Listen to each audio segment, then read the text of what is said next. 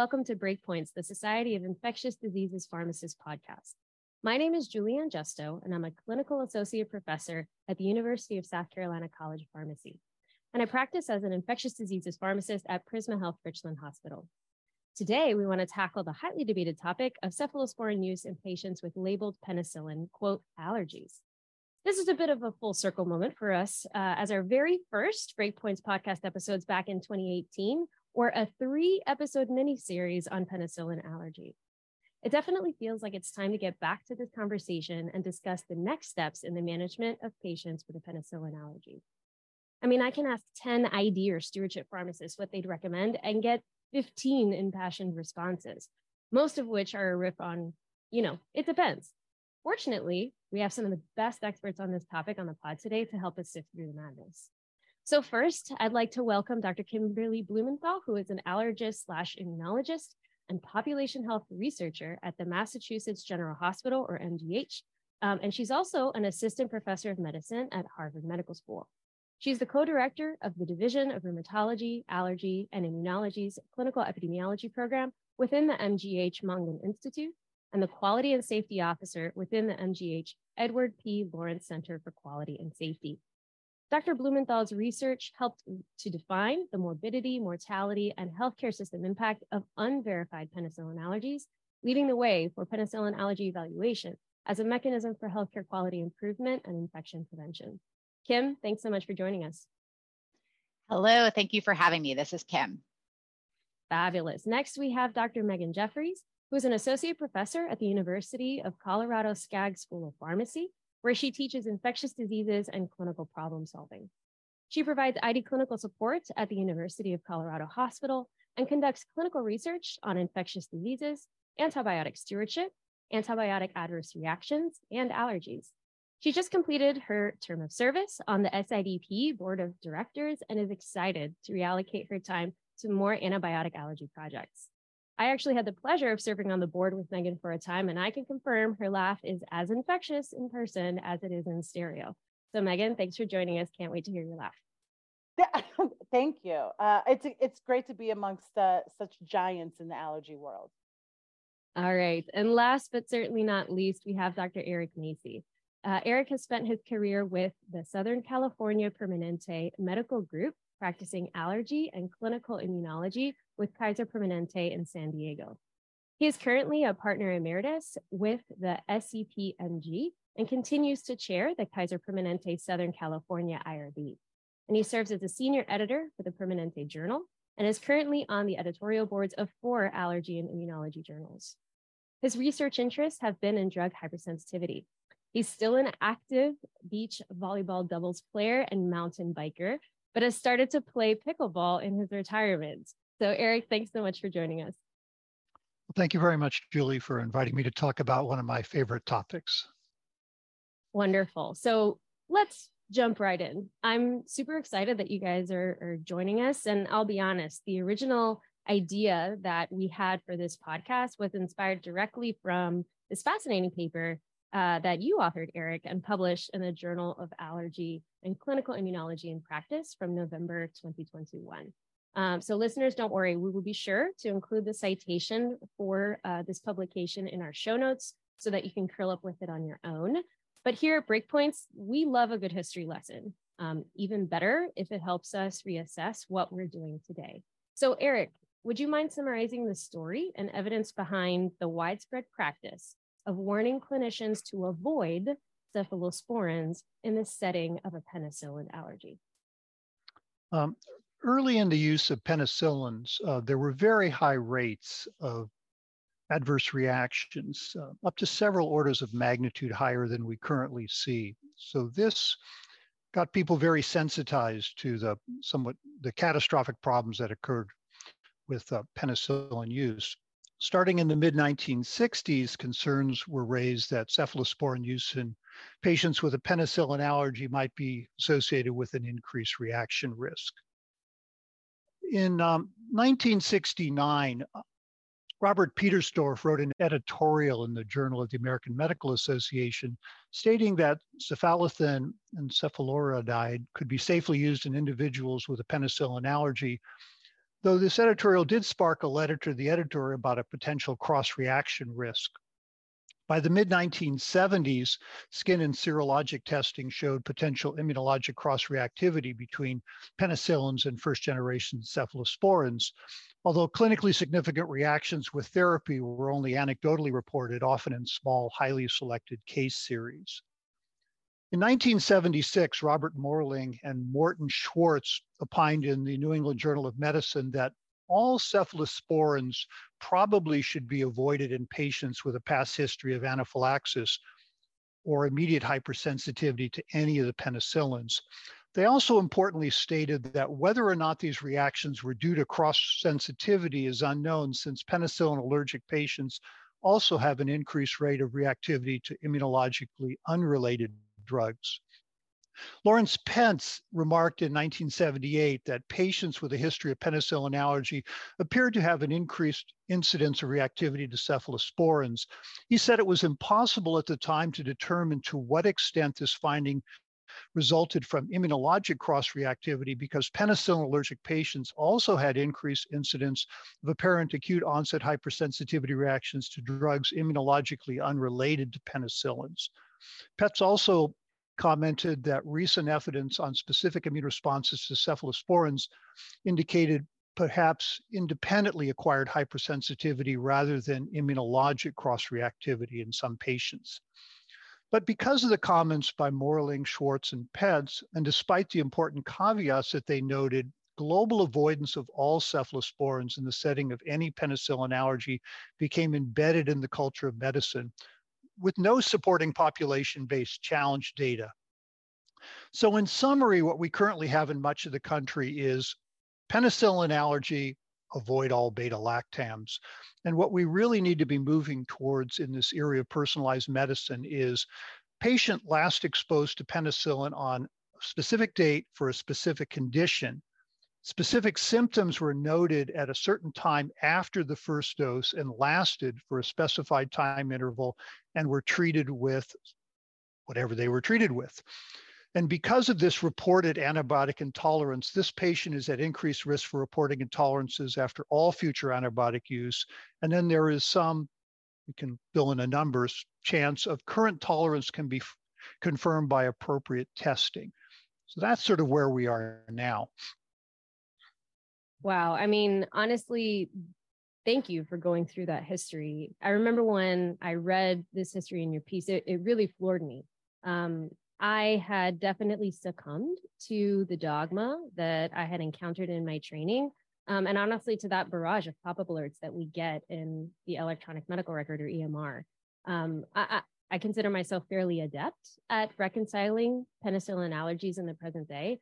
And I feel a little bit better knowing that some of those things you just said at the end, in terms of, I feel there's a X% chance that current tolerance can be confirmed by appropriate testing and so on.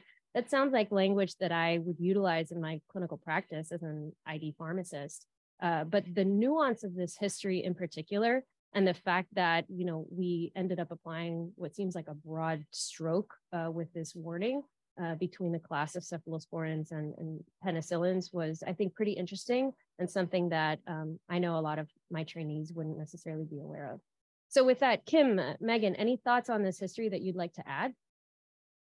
Sure. I first realized that a lot of those articles were from the great Mort Schwartz, who was actually an infectious disease chief at Mass General, where I've spent my career.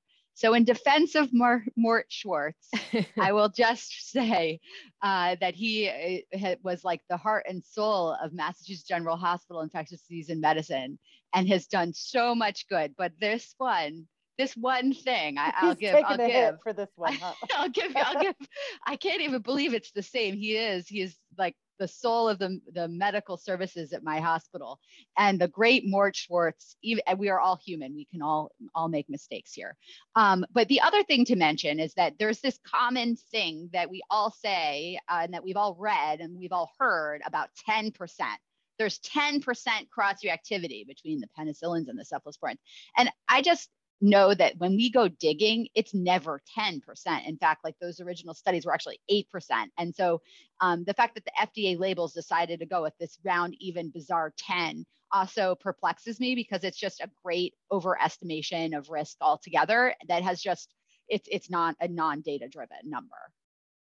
Yeah, so I loved reading this. I had read several of these articles independently, but never like historically, never took the time to map it out. So like that was a beautiful read. It's great, right? Yeah. And so it's beautiful, it's short, and it's like assigned reading for anyone that works with me as Same. like, welcome to day one, read this article. It just so clearly documents like how difficult to interpret primary literature that has a ton of nuance, right? Like even these people that were pretty aggressive about the concern about cross-reactivity still caveated all of that with, they are also more immunogenic to all other meds, right, that are chemically different. And so it sort of highlights this like, but the audience doesn't want the nuance necessarily. They want the easy to digest message, which is avoid all CEFs. Like that was the only take home message that resonated. And so we've got it, like, I am guilty of the same thing. When you want to inspire change and you want to get a bunch of people to stop doing something and start doing something else, you need like easily digestible content.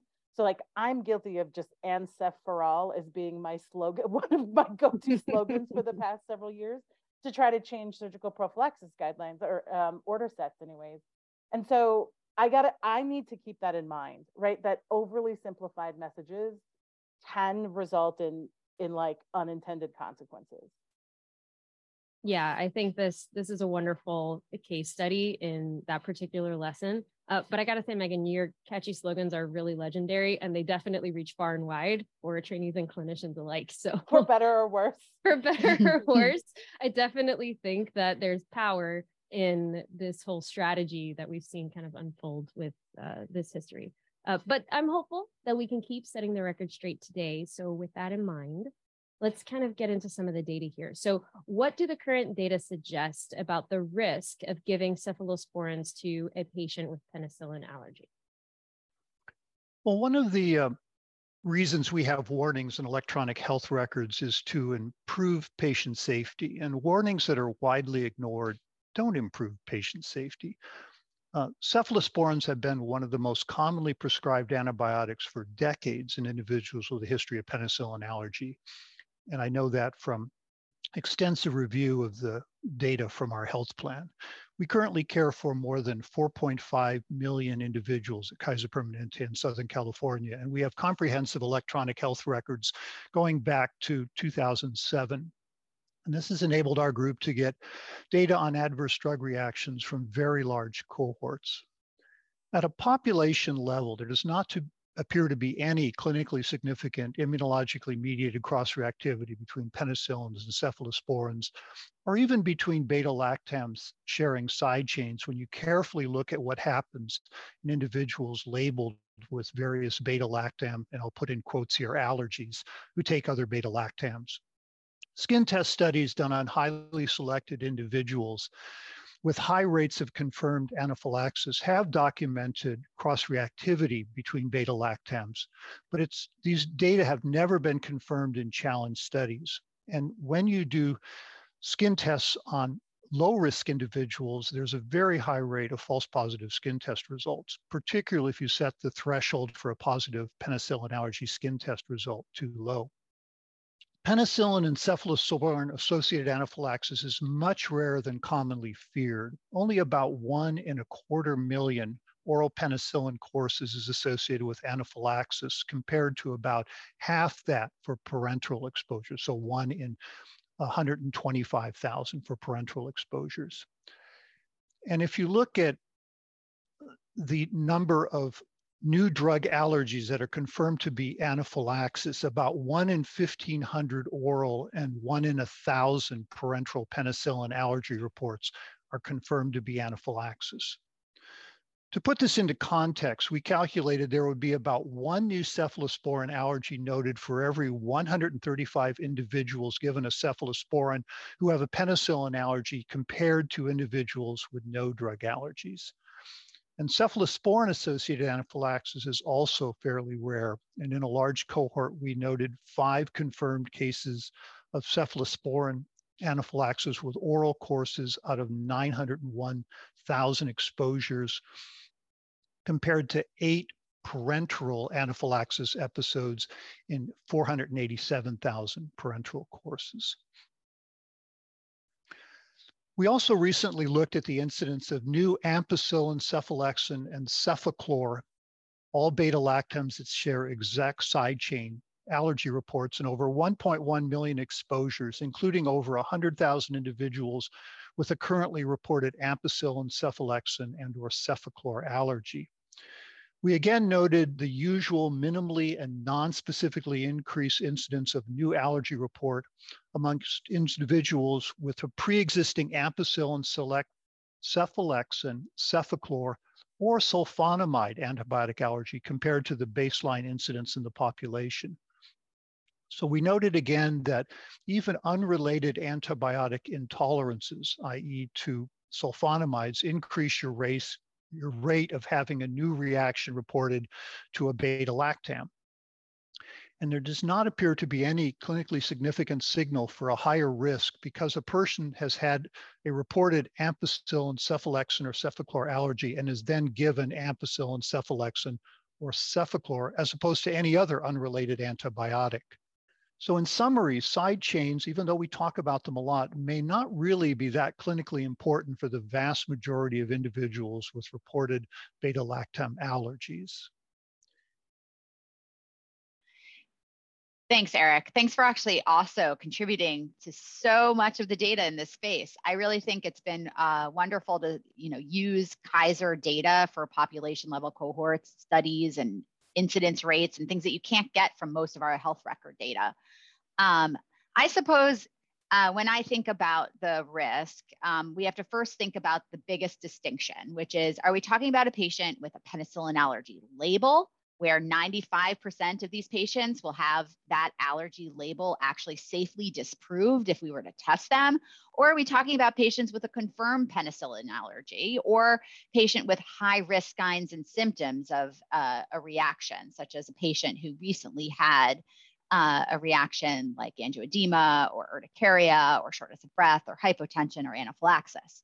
So the next step is to really think about whether there is cross-reactivity from this beta-lactam nucleus, but it doesn't appear like that's a prominent pattern of cross-reactivity. That was what we originally all suspected, but it really appears to be more R1 side chain driven. So it turns out,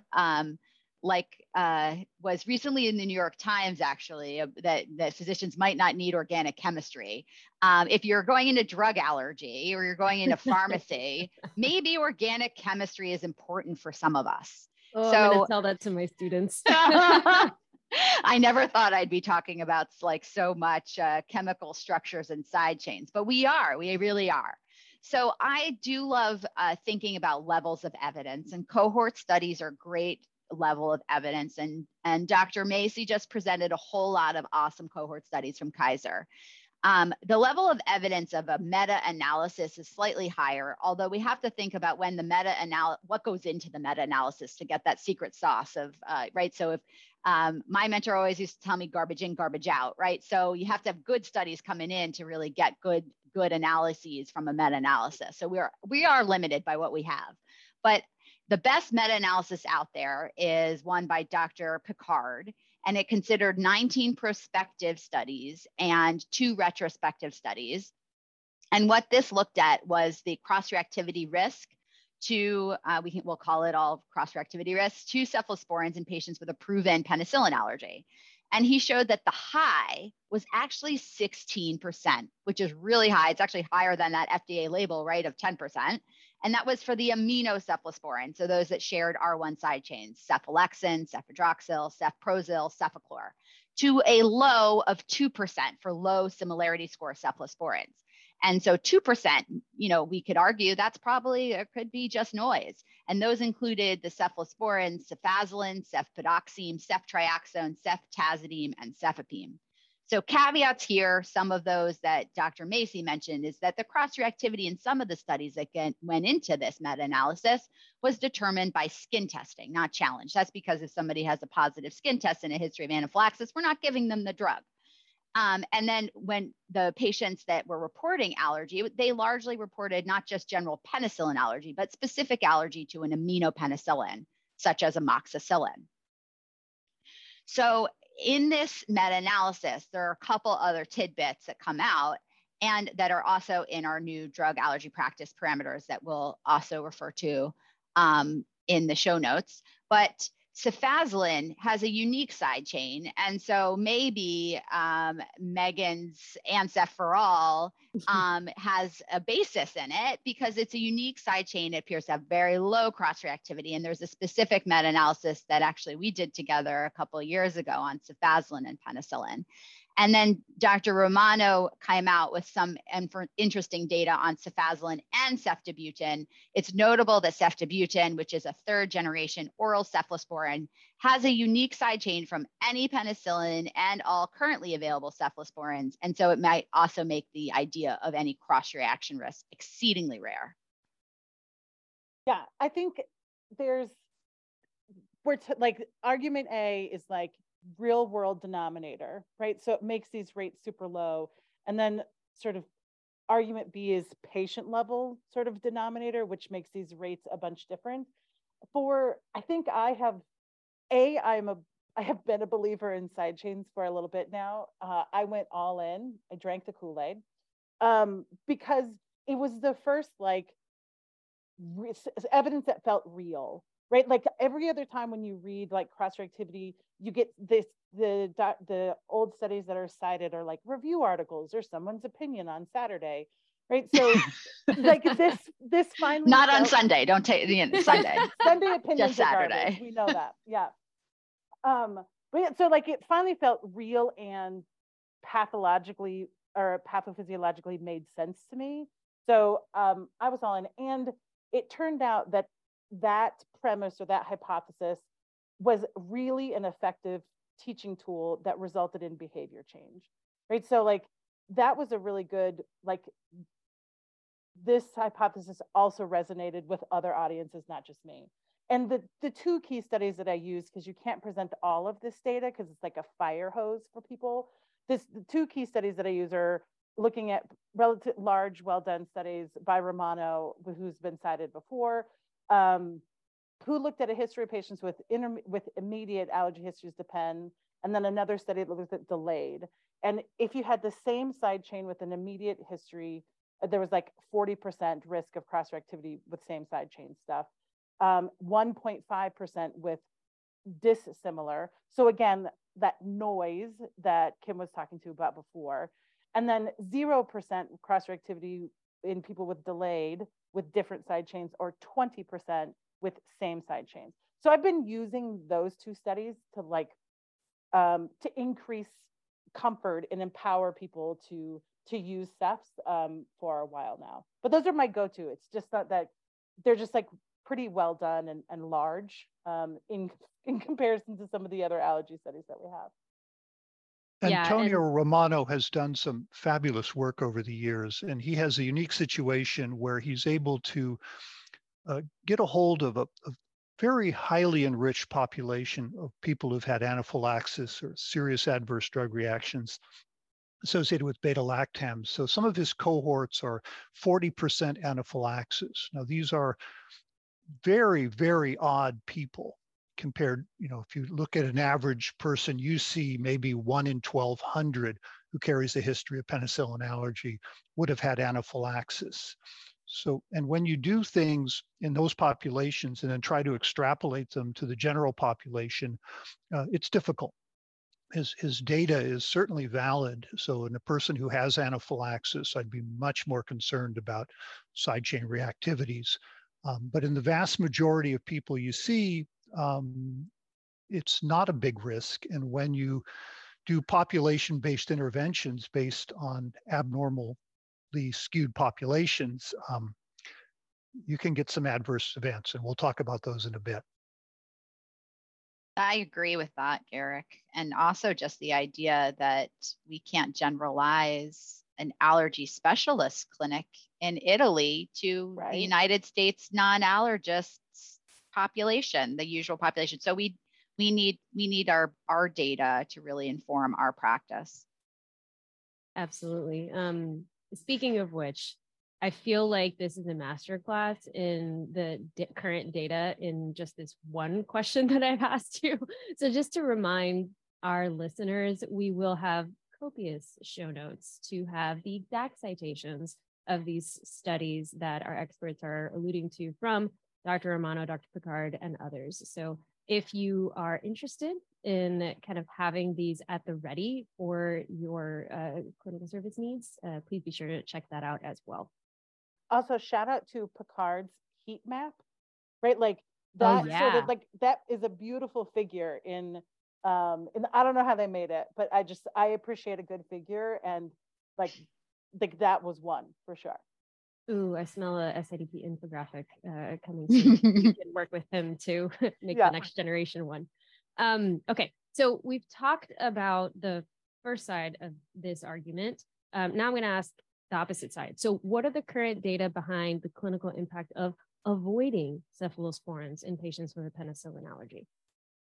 So some of the most important things that we see are that there are risks of avoiding cephalosporins or beta-lactams when they're the drug of choice. And this occurs essentially throughout the US, we know, in patients who have unconfirmed penicillin allergies. These consequences are often unappreciated, but they can include an increased risk of surgical site infection, increased rates of drug-resistant infections, increased healthcare utilization, and even increased all-cause mortality. And taken together, these morbidities are way higher for the populations than this risk of allergy anaphylaxis. I'd love to review a couple of those studies just because I think that they're pretty clear and show just the tremendous morbidity. So we perform in the US so many surgeries on a daily, weekly, monthly basis that should have cefazolin as the prophylactic antibiotic of choice to prevent surgical site infections. And so knowing this, I sought out a number of years ago to see if at my hospital only, if you had a penicillin allergy label and you compared them to people without the penicillin allergy label, if there was an increased risk in surgical site infections in those with a penicillin allergy compared to not. And actually we found that there was a 50% increased risk of a surgical site infection. And because I was a Harvard School of Public Health student interested in learning how to do complicated modeling, I actually did an attributable risk. And we looked at if you could change the antibiotic. We did this not in reality, but looking at a retrospective cohort, but we did a mediation analysis. And we were like, how much of that increased, that 50% increased risk was due to the wrong antibiotic being chosen? And it was actually 100%. So it changed therapy. It caused basically this increased risk. And we actually did a number needed to evaluate for surgical site infection. And we identified that between 112 and 124 patients with a reported penicillin allergy would need to be evaluated to prevent one surgical site infection. And I will tell you that evaluating that many patients is a big lift, but most of them, could be evaluated or could receive cefazolin maybe with very little, just a little bit of a history. And then some of them might need more skin testing and things that Eric and I do all the time. But either way, one surgical site infection is quite costly. And this is probably something that would save our healthcare money and improve care. We also demonstrated that having a penicillin allergy leads to less effective choices. We looked at specific studies in MSSA bacteremia, in inpatient pneumonia, and in febrile neutropenia. So just having that penicillin allergy label leads you to not give the most effective treatment. And we also looked in this big United Kingdom, UK, based population cohort study. I don't have Kaiser data, so I had to go abroad to find a population cohort. And I did, and I used UK data. And I showed that if you have a penicillin allergy label compared to not, over a period of 6 years, there was a 69% increased risk of new MRSA. And there was a 26% increased incidence of new C. diff. And I did that same complicated modeling because it worked the first time. And I found that 55% of the increased MRSA risk and 35% of the increased risk for C. diff was due to those different choices in antibiotics over those interim 6 years. We used that same exact cohort. We actually also found there was a 14% increased risk of all-cause mortality over a period of 6 years when you have a recorded penicillin allergy. So here, this isn't even like the people reporting penicillin allergy 30 years ago. This is just over a period of 6 years, increased MRSA, increased C. diff, increased all-cause mortality. Thank you, Kim, for going through those data. And I particularly appreciate that you're going through and attempting to estimate the magnitude of the risk, because I think as a practicing clinical pharmacist, so much of what I end up doing, people understand, yeah, we got to balance the benefits and the risks, but you got to get down to the details. You got to start to describe the relative magnitude of the benefits versus the risks. And just that one number of 40% increased risk of mortality, that's big for something that is so common across so many of our patients and is a very important consideration to make. So again, thank you for going through all those data. We will have all of those citations available for our listeners. So if you want to arm yourselves when you're talking to your providers, just like I do, we'll have that there for you. All right. So Eric, Megan, what are your thoughts on this risk side of things? In late 2013, we noted that a penicillin allergy history, though often inaccurate, was not a benign finding at hospital admission. We looked at about 50,000 Kaiser Permanente Southern California members who were hospitalized, and age, morbidity, and gender matched them to a 2-to-1, and found that subjects with a penicillin allergy history spent significantly more time in the hospital, about on the order of like a half a day more per admission, and had significantly more exposure to antibiotics associated with C. difficile and VRE, and found increased rates of C. difficile and roughly the same as Kim found in her studies using the British data. And interestingly, despite having this penicillin allergy history, cephalosporins were still among the most commonly used antibiotic class in these hospitalized patients. But this paper resulted in a Choosing Wisely recommendation in 2014 to don't overuse non-beta-lactam antibiotics in patients with a history of penicillin allergy without an appropriate evaluation. So my first actual research project about that included a cohort of patients that were labeled as penallergic was about the consequences. So this was just born out of frustration on clinical practice, where I would be working with people that were always think as Trianam was common. I dislike Vanc so much, but like you do, like, you really do. You do. It's such an overtly average drug, and so like things that make me angry, right, often turn into like some sort of clinical study. So what I wanted to do is look at, so in the place I was in Vegas at the time, and so I didn't have enough patients to like have any sort of power in the study. So I did a phone a friend, right? And I called in all my favors, and I had Mayo and Barnes add data to this group. And all I really wanted is like, to be included, you had to be allergic to a pen, to any sort of beta-lactam. And then we just compared outcomes between receiving a beta-lactam or a non-beta-lactam. And clinical cure was our outcome. And it showed that clinical cure was lower if you got a non-beta-lactam. And our risk for that, the main driver for that, we believe, is there was a much lower percentage of active empiric therapy, meaning that the empiric antibiotic didn't have activity against the infecting pathogen on day 3, et cetera. So like, that was our conclusion. We're like, this is not like rocket science. This was our suspicion, but now it's real, right? We have data to support this. And so I submitted this study to like my ID journals, right? That's the area of the world that I grew up in. And they were like, old news. We know that empiric therapy matters. And I just got rejected by every like top ID journal. And it wasn't until I discovered that JACI existed, which is like fancy allergy journal, like super fancy allergy journal.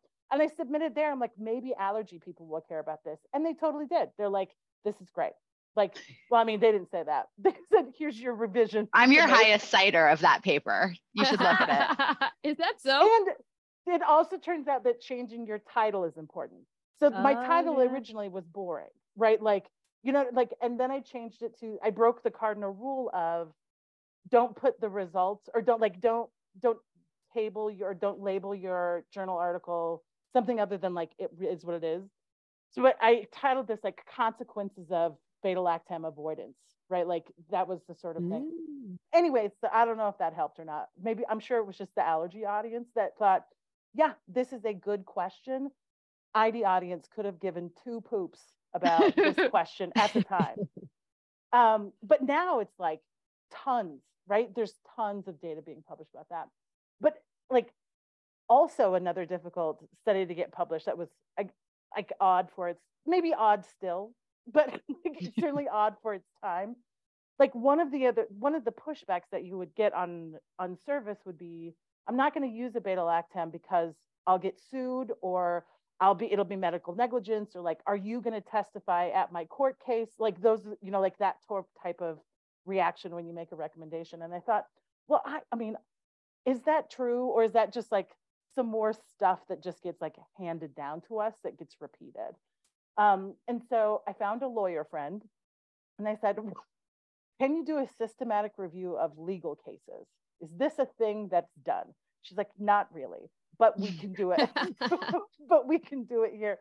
And so that's what we did. We did a systematic review. We looked for court cases in which patient had a known pen allergy, got a beta-lactam, and then had an adverse reaction, right? Like had something bad happen to them. And so like, and that everyone was aware, right? Not like an undisclosed or secret pen allergy, but like everyone knew what was going on and there was a purposeful choice to use a beta-lactam. And so it turns out, and if you make it in front of a judge, the judge's conclusions have said there's not enough evidence to say it's contraindicated. Even though we've got these like FDA warnings, like even there was not enough evidence to say that anything out here is like medical negligence, for instance, which is like a huge deviation from the norm. So anyways, that was a weird little thing that we also couldn't get published. And then Eric saw it in a presentation. Like I had included some cases in a presentation that got recorded, and he reached out and was like, do you have any more of these cases? I'm like, a matter of fact, I've got a rejected manuscript with all these cases in there. Anyway, so he invited it to as an article in allergy, asthma. You got to get the journal right. It's the Annals of Allergy, Asthma, and Immunology. That was the Annals. I forgot the Annals. It's our Annals. It's our Annals. Yes. Yeah, your guys' Annals for sure. But yeah, it got in there. It is not widely cited, quite frankly, but it is an interesting little read. Okay, so I'll tell you what, it might not be highly cited, and maybe this is on us as ID pharmacists to do a better job, but I've had so many people like have water cooler conversations with me about that professional liability paper. It's super unique. It's on a ton of our reading list, including mine. So kudos to you. You may not even know Eric. The reach. Well, I was going to get there too, because like I didn't know that story that Eric had helped. I love these stories of shadow mentors and helpers that help data get out there and change practice. So this particular story like really warms my heart. And thank you, Megan, for persevering, and thank you, Eric, for helping it get out there. So I really love that tidbit. Yeah, I that's fantastic. a little bit more history, modern history about allergy that we previously didn't know. So, okay, we've talked ad nauseum, I think, about this renewed interest in a detailed reevaluation of the benefits and risks of cephalosporin use for these patients. So for better or worse, I think folks are recognizing this has been the dogma for a long time. Are we doing the right thing? Personally, for example, I'm debating at this point going back to my clinical informatics folks and reassessing what literally all providers see with the automatic warnings in my EMR. I'll just say, like, for reference, we have a very robust pharmacist-driven penicillin allergy assessment and skin testing service, but I'm wondering if there's more that we should be doing and leveraging the technology to help us. So I kind of want to shift a little bit and get y'all's opinion. What are the automatic warnings currently in place at your respective institutions for patients with penicillin allergy? And do your institutions have any other workflows or services to help providers optimize antimicrobial selection in patients with pen allergies, and really kind of get down to this benefit to risk calculation we're discussing? At Kaiser Permanente in Southern California, we removed all the warnings not to use cephalosporins or other beta-lactams in the setting of a reported penicillin allergy in December of 2018. This was a very complex undertaking that took several years to accomplish and was a result of consultation with all the departments in the Southern California Permanente Medical Group.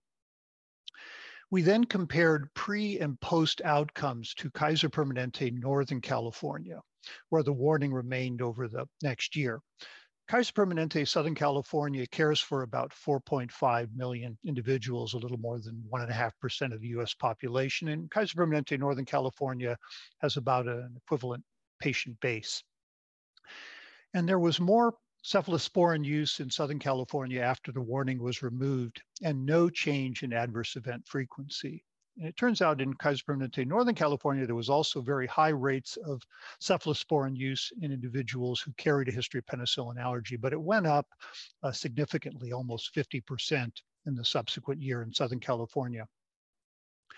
Now, patients with a penicillin allergy in both Southern and Northern California still experience worse outcomes in general than those with no penicillin allergy. So removing the warning in Southern California was unfortunately not associated with significant reduction in the known morbidities associated with an unconfirmed penicillin allergy.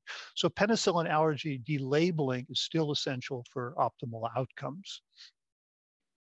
Does that also mean we should move to North California rather than South California? Yeah, I was like, no, I'll take care of you in South Carolina. You're good. Okay. But I can't speak to the West Coast. No, Kaiser is removing all the warnings nationwide now, so that's about 11 million people. That's a lot of people. That's great. Yeah. That's great news and so bold. I am in a healthcare system in New England, which the approach was largely very different because we use First Data Bank, which a lot of us use for building and using alerts, and you can modify them. But we have a healthcare system called Mass General Brigham, and there are lots of allergists. We have more allergists at Mass General Hospital and Brigham Women's Hospital, I think, than most other places. And so we're flush with allergists that would like to be involved somewhat in the process. And so we do consultations at our academic sites. And then we also have community sites where we can't do in-person consultations, but we can do follow-up because they're not very far away. We can do telemedicine consultations. And so we have what are inpatient prescribing pathways or algorithms. And they've been in place for a number of years across all of our inpatient sites, which is 9 hospitals in the New England area. And these guidelines use both the allergy history, what was the history, and what is the desired beta-lactam to sort of match a situation without an allergist for the most part. And it guides use by full dose, like freeing our inpatient prescribers to just prescribe the medicine normally. When it's safe to do so, it has you, the inpatient prescribers perform what we call test dose challenges, which are either oral or intravenous challenges that are performed without the input of the allergist across all of our sites. And then there are situations where we say only with prior penicillin skin testing or call allergy if available. And so we have a lot of built-in electronic health record tools that help accomplish this across our sites. So one is an initial best practice alert that says you're prescribing clindamycin or carbapenem or something in this patient. If you're doing it because of a penicillin allergy, please consider these alternatives. And here it gives you a link to an app that has clinical decision support. It also has a link to a test dose order set. So we have a specific test dose order set that provides the information that pharmacy needs, that nursing needs, to be able to accomplish test dose challenges across our whole health system without allergy input really at all over a number of years. And so we do at our main hospitals, Mass General and Brigham, probably 75 to 100 test dose challenges a month, oral or IV. These are all the medicines that are indicated, often desired for use by either the inpatient medicine team or infectious disease consult says this is the right drug for the bug, et cetera. The stuff you guys know best. And so this comes up much more rarely at our community sites. So that like clinical decision support and those best practice alerts are really necessary if this comes up like once in an inpatient nurse practitioner practice at one of our community sites in like the island hospitals, for example, or we have a hospital in New Hampshire. So our algorithms can be found in many publications online. We've published a total of 7 papers on our approach since I think 2015. We've shown that it leads to good antibiotic switches. It increases first-line therapy. It increased narrow spectrum beta-lactam use in the hospital, but not on discharge. So it's important to think about why beta-lactams weren't used on discharge. And it's probably because it's not like a true delabeling approach. Right now, we're working on version 3 and updating it, also integrating it a little bit more even into Epic. I also mentioned that a couple other hospitals have implemented our approach as well as published on our approach. That includes Mayo, Cornell, and UCSF. A downside of this approach is that it really requires a lot of maintenance. It was maybe a fellow project for me, and I'm still in charge of it a decade later. The forever fellow. Yeah, I'm like, oh my goodness, I still run the beta-lactam allergy approach for these 9 hospitals, and I don't know. And so we also, on an annual basis, re-educate all of our trainees at the end. We make web-based training available through our you have to do those infection control modules. We add on a couple allergy questions so that people are familiar with how to do this. And then another downside is really that it requires alert overriding. So we didn't just sort of like take the ERIC approach and silence the alert. So if you're not confident in yourself and your read of this algorithm or what the clinical decision support is doing, or you feel alone at a hospital that doesn't have allergy access, you just might, when that alert pops up, just not go through with it, right? And so I do think that it's really important to silence the alerts that don't matter. And that's definitely our next step in what we're looking for. Yeah, here in Colorado, we are not flush with allergists. Just as a comparative. So we have sort of taken like what is possible approach. So like Julie has a pretty robust delabeling service. Obviously, so does Kim in the west, in the east. We just don't have the bandwidth or the people or the infrastructure to support that. It's just not a priority on anyone's work order.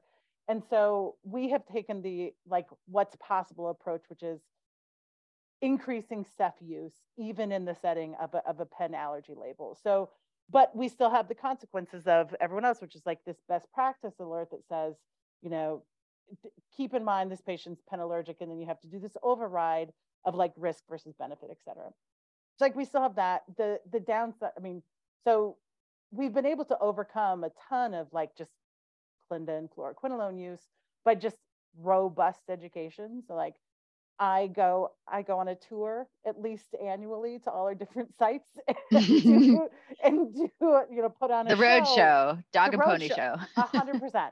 Put on the road show for all new trainees, right, to academic institutions. So like new people every year, and then train ID fellows every year at their boot camp. So anyway, like it's like that has been our approach, because that was like, I am available to do that, and that's an available intervention that we've got versus other infrastructure. And we honestly just like haven't been brave enough to like do the Kaiser approach here. Like just haven't been able to convince. I think legal would be is certainly a barrier that we sort of have to overcome here. And we have just a pretty conservative approach in our health system. One additional thing we've done in San Diego is I've gotten our 2 hospitals here to start routinely oral challenging low-risk individuals in the hospital, independent of any allergy input. So this is a project the hospitalist took on with nursing. And so individuals who are in for whatever condition who carry a penicillin allergy, and at least 15% of the people hospitalized carry a history of penicillin allergy, and about 60% of them will get some antibiotic in the hospital. And if we can delabel those, we get a lot of bang for the buck. And that pays off on less overall hospital stays and less problems in the future. I would love that, right? You're in for pancreatitis. Yep. Take an oral challenge while you're on gut rest, right? Like that would be great. So just to clarify, Eric, we're talking oral like amoxicillin challenges is what you're discussing? The standard protocol would be a 250 milligram amoxicillin challenge with 1 hour of acute observation, and then 2 to 5 days of delayed observation or delayed hypersensitivity.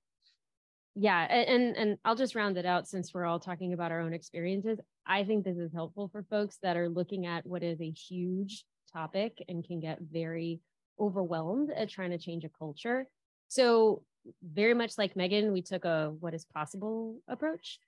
We have a very classic EMR warning that alerts, using that first data bank information, that alerts folks to the potential cross-reactivity between cephalosporins and pen allergy. And literally all the stuff that we've done is kind of the free 99 interventions that stewardship can put in place. So our antibiotic order sets, guidebook, webpage, app, other resources all encourage kind of a two-pronged approach. The first one being detailed penicillin allergy assessment, and which allows for delabeling whenever possible.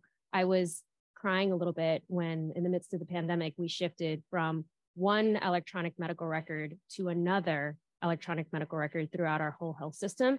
And we lost all of these details on these individual patient charts. So I'm still crying a little bit, but I will say we're approaching the 2-year mark in the new system, and I'm starting to see our pharmacist documentation back in there again. So that's nice. So the first approach is really like delabeling aggressively whenever possible. But, you know, as we've mentioned, you have to have very clear algorithms because folks are going to get nervous when you're truly, you know, delabeling someone that it is in fact safe to do so. Then the second piece is careful consideration of cephalosporin use. So like Megan discussed, that Road and Pony show of like, if cephalosporin is first line, let's stay on there for a little bit longer in a pen allergic patient and really walk through the benefit to risk to make sure whether or not we want to stay with that as empiric first line therapy or move away. So we do have antimicrobial stewardship service that can be consulted to evaluate and assist with cases like this. Although I personally love making little baby stewards throughout the entire hospital that could do this themselves too. And we do a lot of that, either full dose challenge or test dose challenge. We do a lot of oral amoxicillin challenges. That's been my jam like the last 3 or 4 years because it gets me out of doing penicillin skin tests. I don't know about you. If you're an allergy, maybe you love doing skin tests, but I'm a pharmacist for a reason. So if I don't have to do a skin test, I will take that. But, you know, we locally have a shortage of inpatient allergist care, and my practice being inpatient.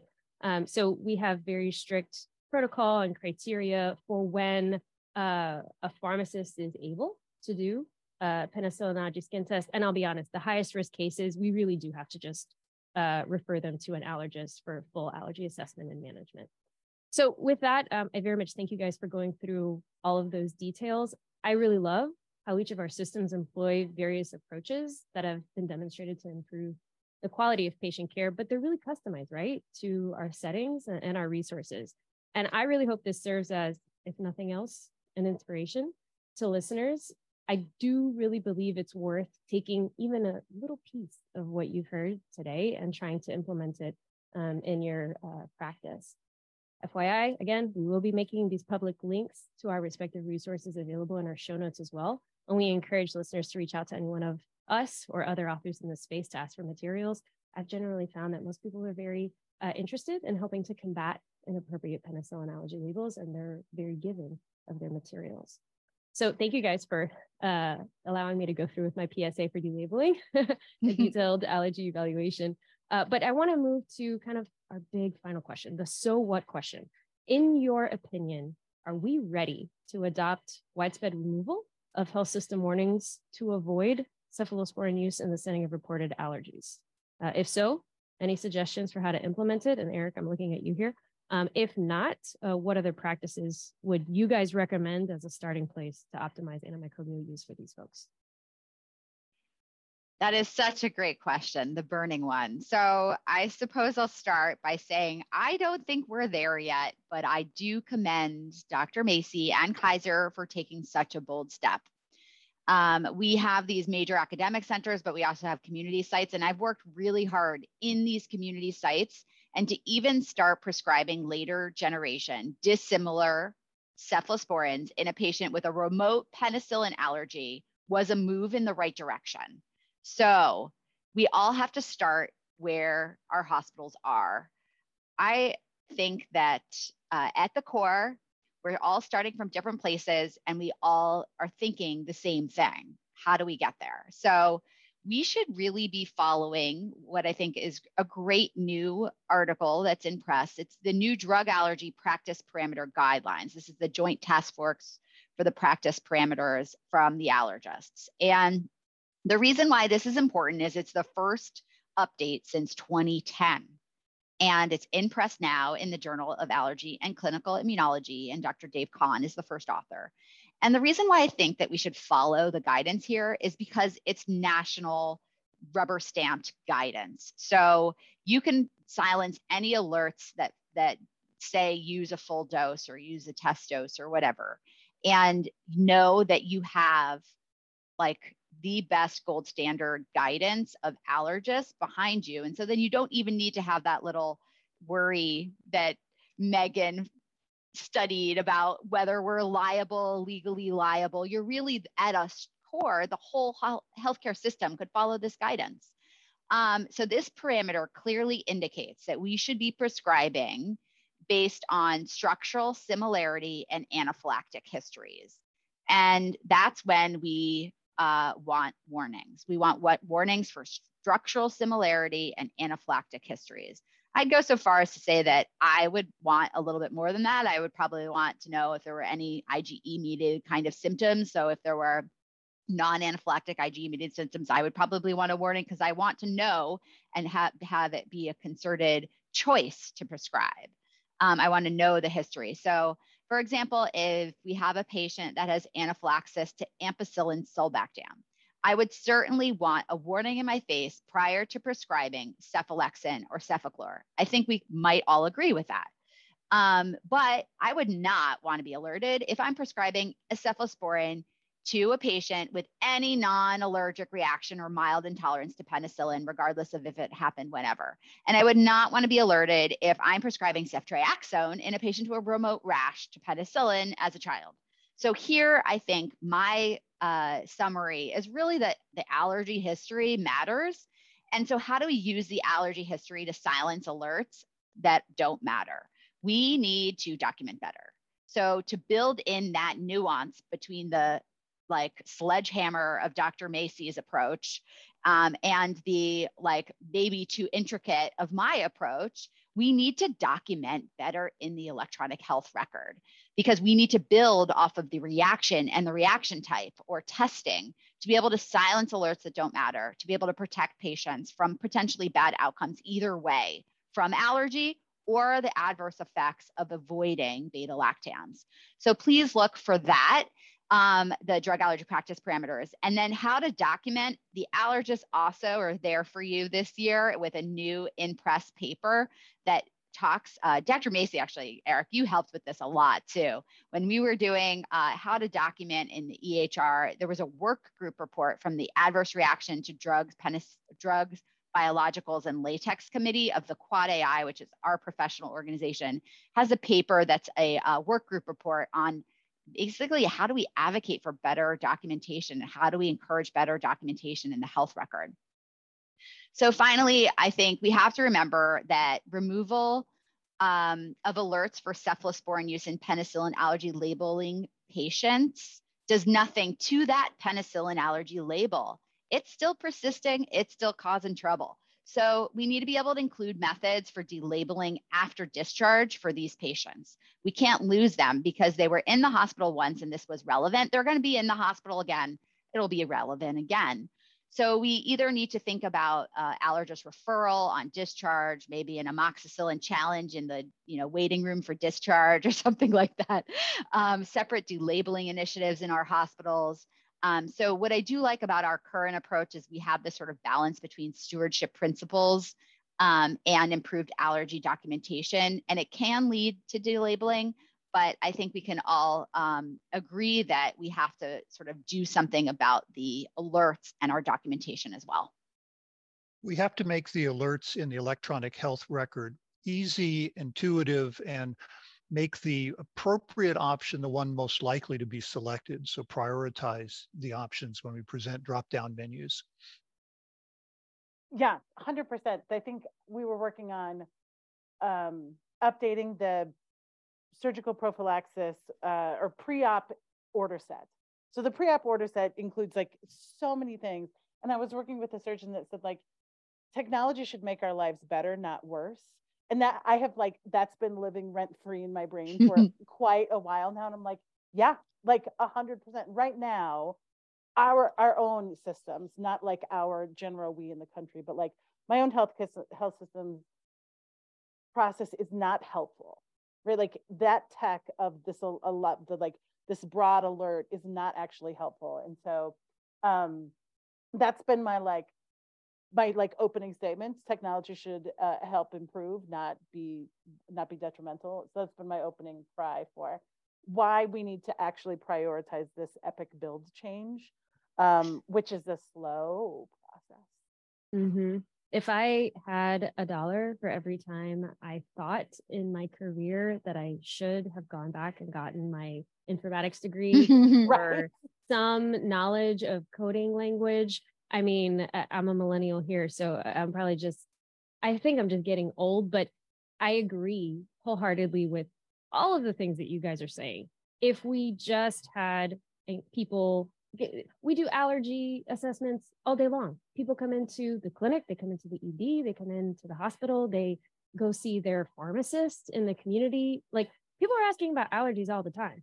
If you just had the formatting of the documentation assisting you and you had the fields that you needed to then build these alerts, because I think at this point, we've talked about a mountain of data, we know that we could do better than just a blanket approach of either avoid cephalosporins or not. Again, kudos to you, Eric, for having the fortitude to move forward with Kaiser and just removing all things. And I think some folks, we were discussing even in our system, maybe taking that approach with cefazolin as a particular cephalosporin that has unique side chains and is such a high volume user and an important narrow spectrum antibiotic for surgical prophylaxis.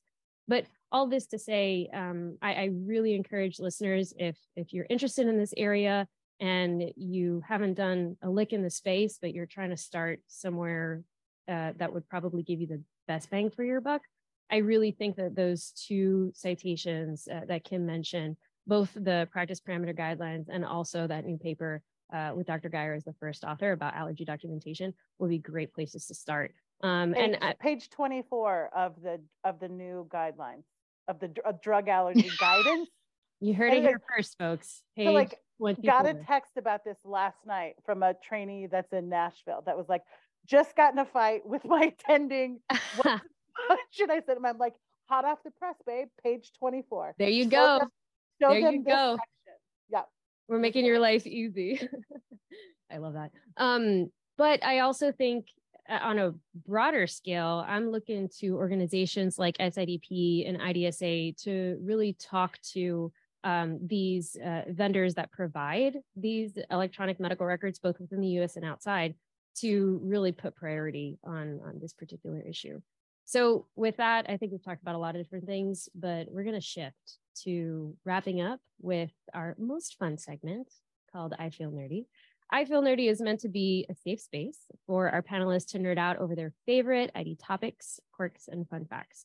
So for today's I Feel Nerdy, I want y'all to share your favorite beta-lactam allergy factoid that impacted an individual patient case you were involved in. So Kim, I'll turf it to you first. Sure. My favorite beta-lactam allergy factoid is something that impacts a lot of my patients. So it comes from one of our former medicine residents, Melissa Imateo. and her research when she was a fellow at Montefiore, where what they did was they were doing lower risk penicillin allergy challenges with amoxicillin, but they were doing it with placebo first. And because of their sort of placebo controlled method of doing challenges, they were able to determine that patients labeled with a penicillin allergy receiving a challenge had an 8% reaction rate to placebo. So that's just impressively high. And it makes us think about anything that's less than 8% might be noise, right? In these patients labeled. And that's, by the way, that's that 8% from that penicillin stuff before. That brings us back. That it's a full circle moment. We should just remember 8.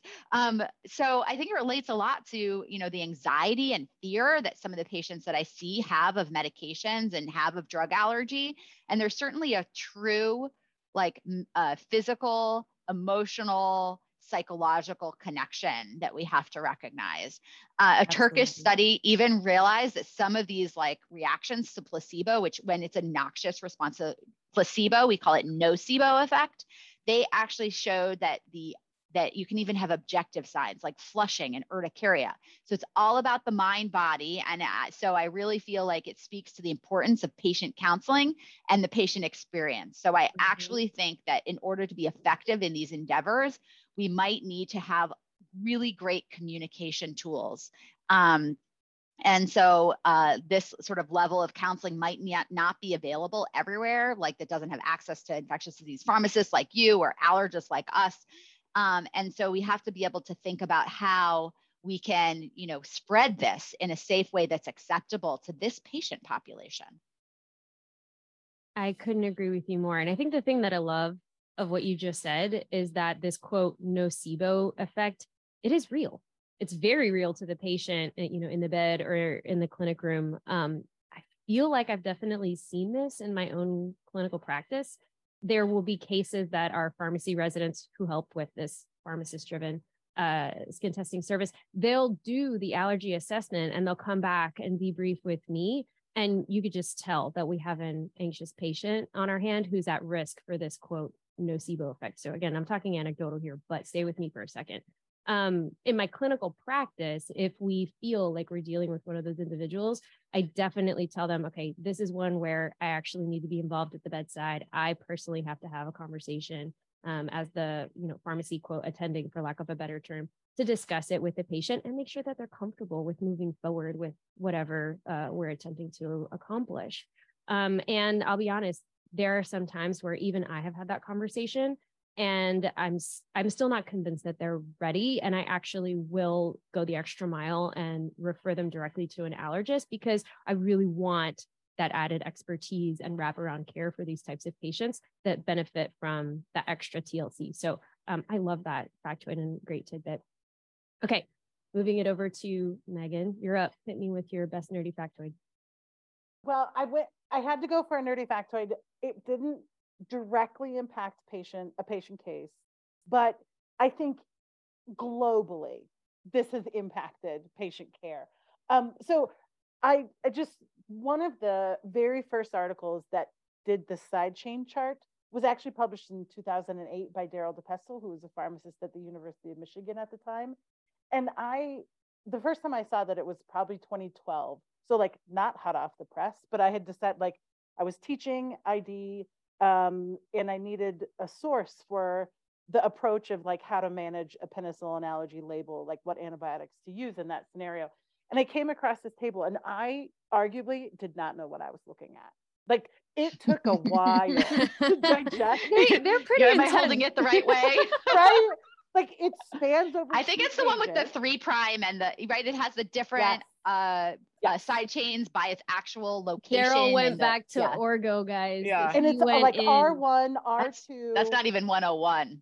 Right? No. It was similar, same, and all of these things. And I was like, where, and they didn't include cefazolin. So I was fully flummoxed for over a year of trying to figure out what is happening with this table. But anyways, I don't think that this pub gets its rightful flowers, because we sat on this. I sat on this data of side chains being important for a long time, right? Like it was out there in the world. And in the abstract, it said side chains are important. It didn't like identify like R1s is the cause of all evil, but like they did a decent job of telling us like what was going on.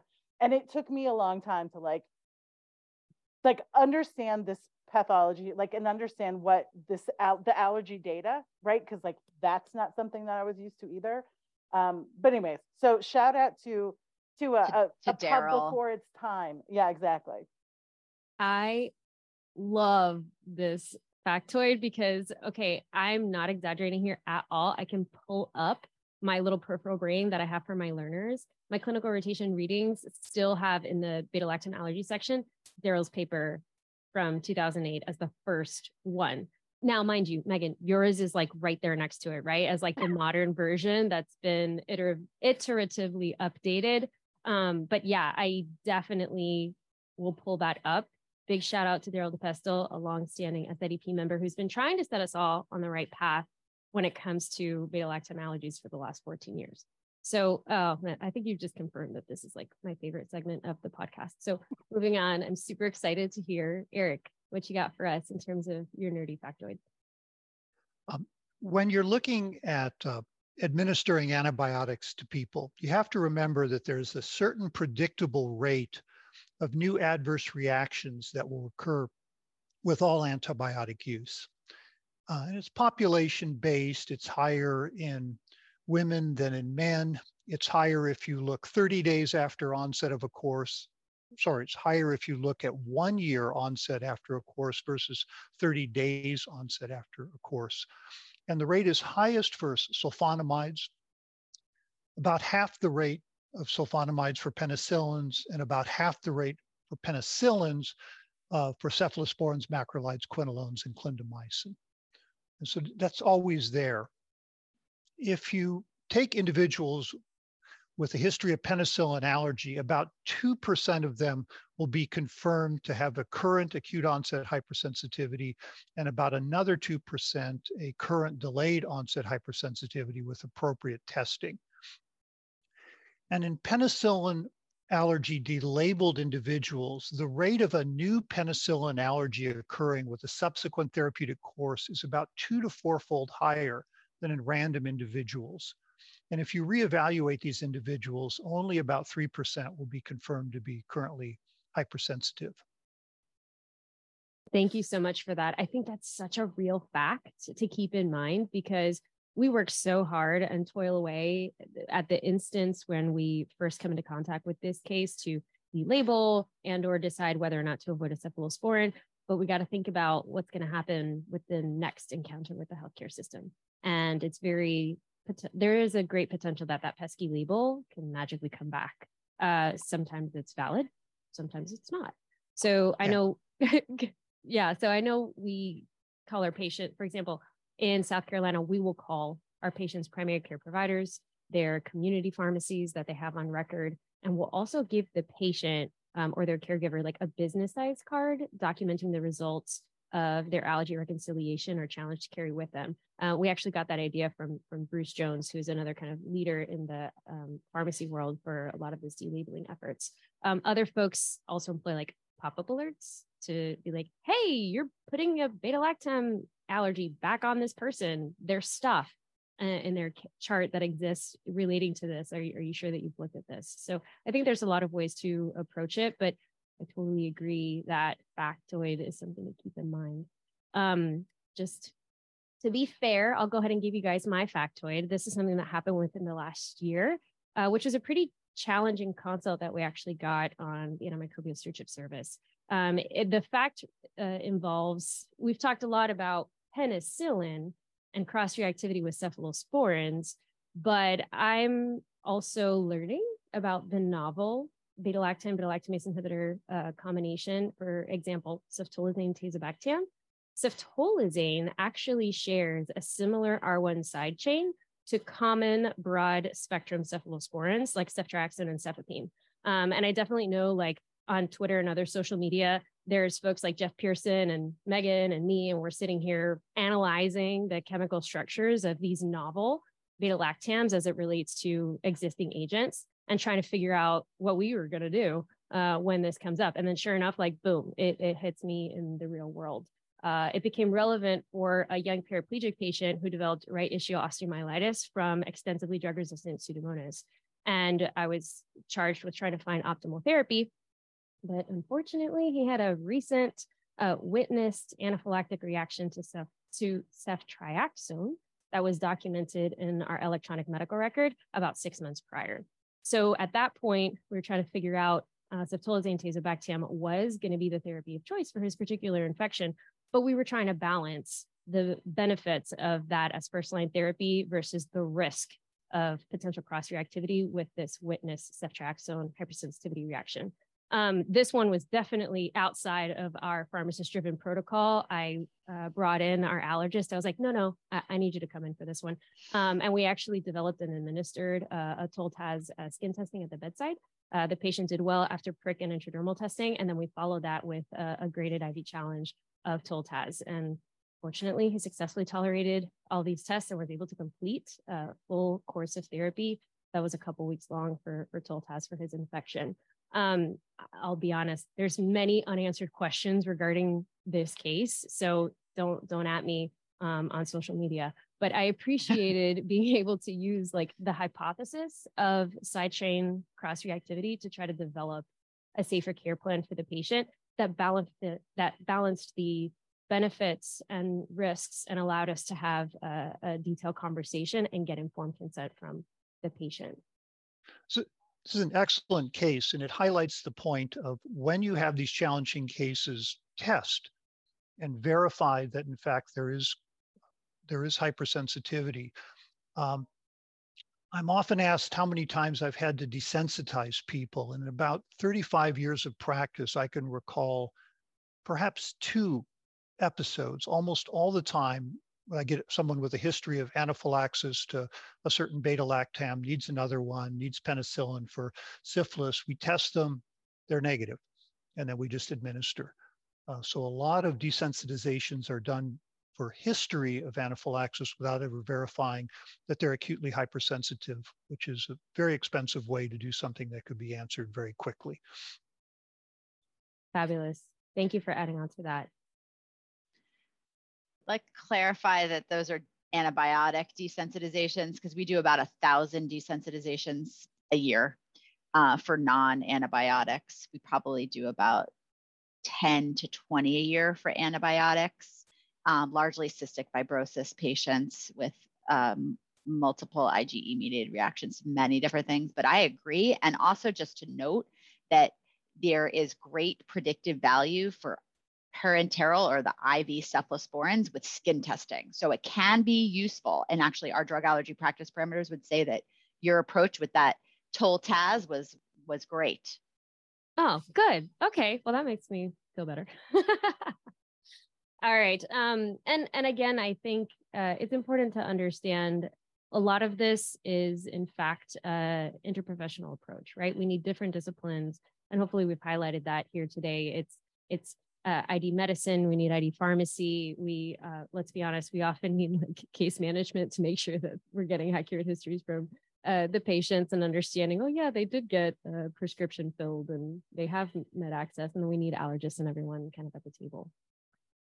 All right, everybody, I think we've reached the end of this particular episode. I want to thank you all for joining me today, and thank you, our loyal audience, for listening to Breakpoints, the Society of Infectious Diseases Pharmacists podcast. I've been your host, Julianne Justo, and our featured speakers today have been Drs. Kimberly Blumenthal, Megan Jeffries, and Eric Macy. Breakpoints was created by Aaron McCreary, Jason Pogue, and myself. This episode was produced by Rachel Britt and Jillian Hayes. It was edited by Travis Jones and peer-reviewed by Carrie McCracken and Corey Medler. Our production team includes Anna Zhao and Veronica Zafante. The executive producer of Breakpoints is Aaron McCreary. Our theme song was recorded by SIDP member Steve Smoke.